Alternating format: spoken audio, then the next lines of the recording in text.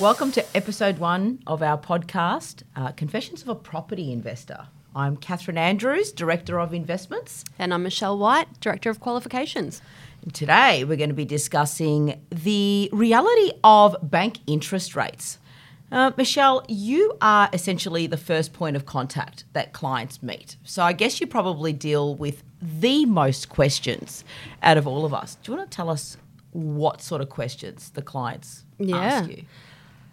The biggest fear, I'd say, and the biggest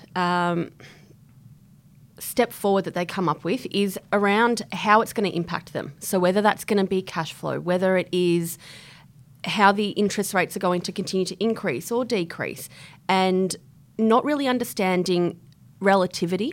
If you have a look at where the interest rates are at the moment, we've become accustomed to really low rates in recent years, but that's not the reality of interest rates over the last, 50 years. And that's, I think, something that the media probably makes a little bit worse. And the fact that people, you're right, have become accustomed to a certain way of living. In relation to the reality of the interest rates, having a look at trends dating back to 1992, it seems that Australian money is still pretty cheap. I mean, obviously not as cheap as what it was post-COVID, but it's sitting at, 7%, give or take at the moment.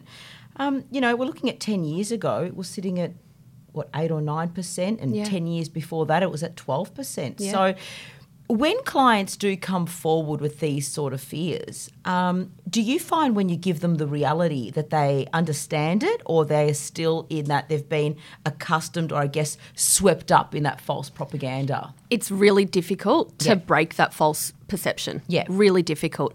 Until it's outlined in front of them with the mathematics, with those figures in front of them, literally slapping them in the face, it's really hard to actually see past it.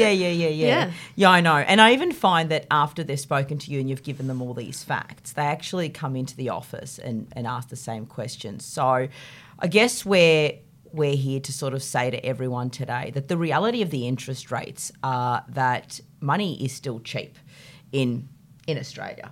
I guess it's something that our lifestyles essentially have changed, where every child now has an iPad and one of those iWatches and brand new sneakers and a new bike every Christmas. I mean, I know when I was growing up, we didn't have that.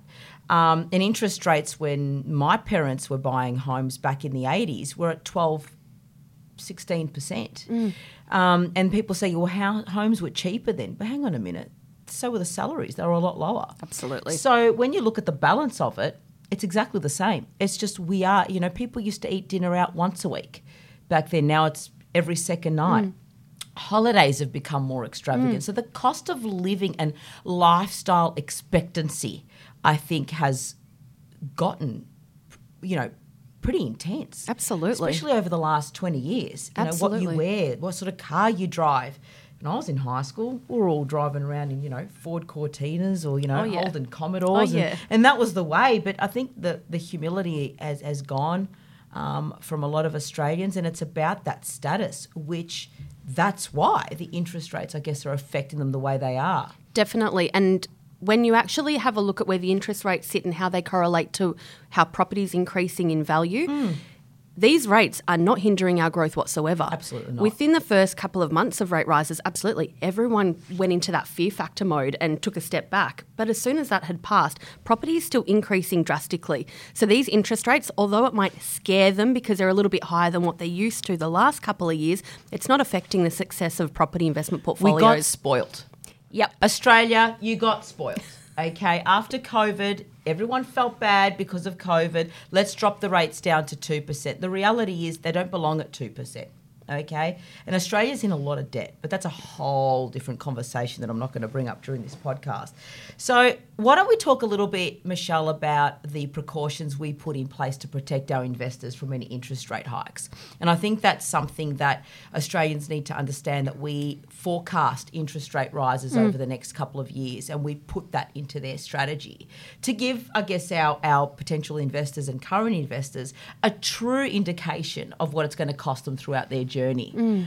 Did you want to sort of touch on that a little bit? Absolutely. I mean, as much as nobody has a crystal ball, what we can do is take that worst case scenario, look at things, and we can assess where a client's going to sit at the moment with current interest rates, and hey, what happens if they do increase further, and what impact is that going to have on the client? Whether that be putting in a little bit more, or how that's going to affect them from a tax deductible point of view. If they know and they're equipped with that knowledge before they have to commit to actually purchasing that property, they're going to know where they sit. Exactly. And knowledge removes fear. Exactly. So if we can plan with them and give them all of that information, they have the tools they need to be able to make the decisions to better their future. That's right. So in reality, I can conclude very comfortably that interest rates going up isn't necessarily a bad thing. It does create somewhat a buyer's market, and the property markets is something we're going to touch on in future episodes, but it is a buyer's market, and it's the time where if you can buy, you buy. You definitely buy now. Yeah, absolutely. The confession of today is that it's actually okay to purchase property in any interest rate cycle. It really just truly depends on the purchaser and what they're willing to sacrifice in their day-to-day life for this short-lived cycle to go through. So I believe that it's just an excuse when people use interest rates as a problem, and that is a confession from us that I think it's just an excuse that I don't want to give up my pub and beer on a Friday to set up a property portfolio for my family. Couldn't have said it better myself. Yeah. So, well, thank you all for joining us for episode 1. Please, we look forward to you joining us again for episode 2, property cycles, the reality of those and how they work. Thanks a lot. See you for the next confession. See ya.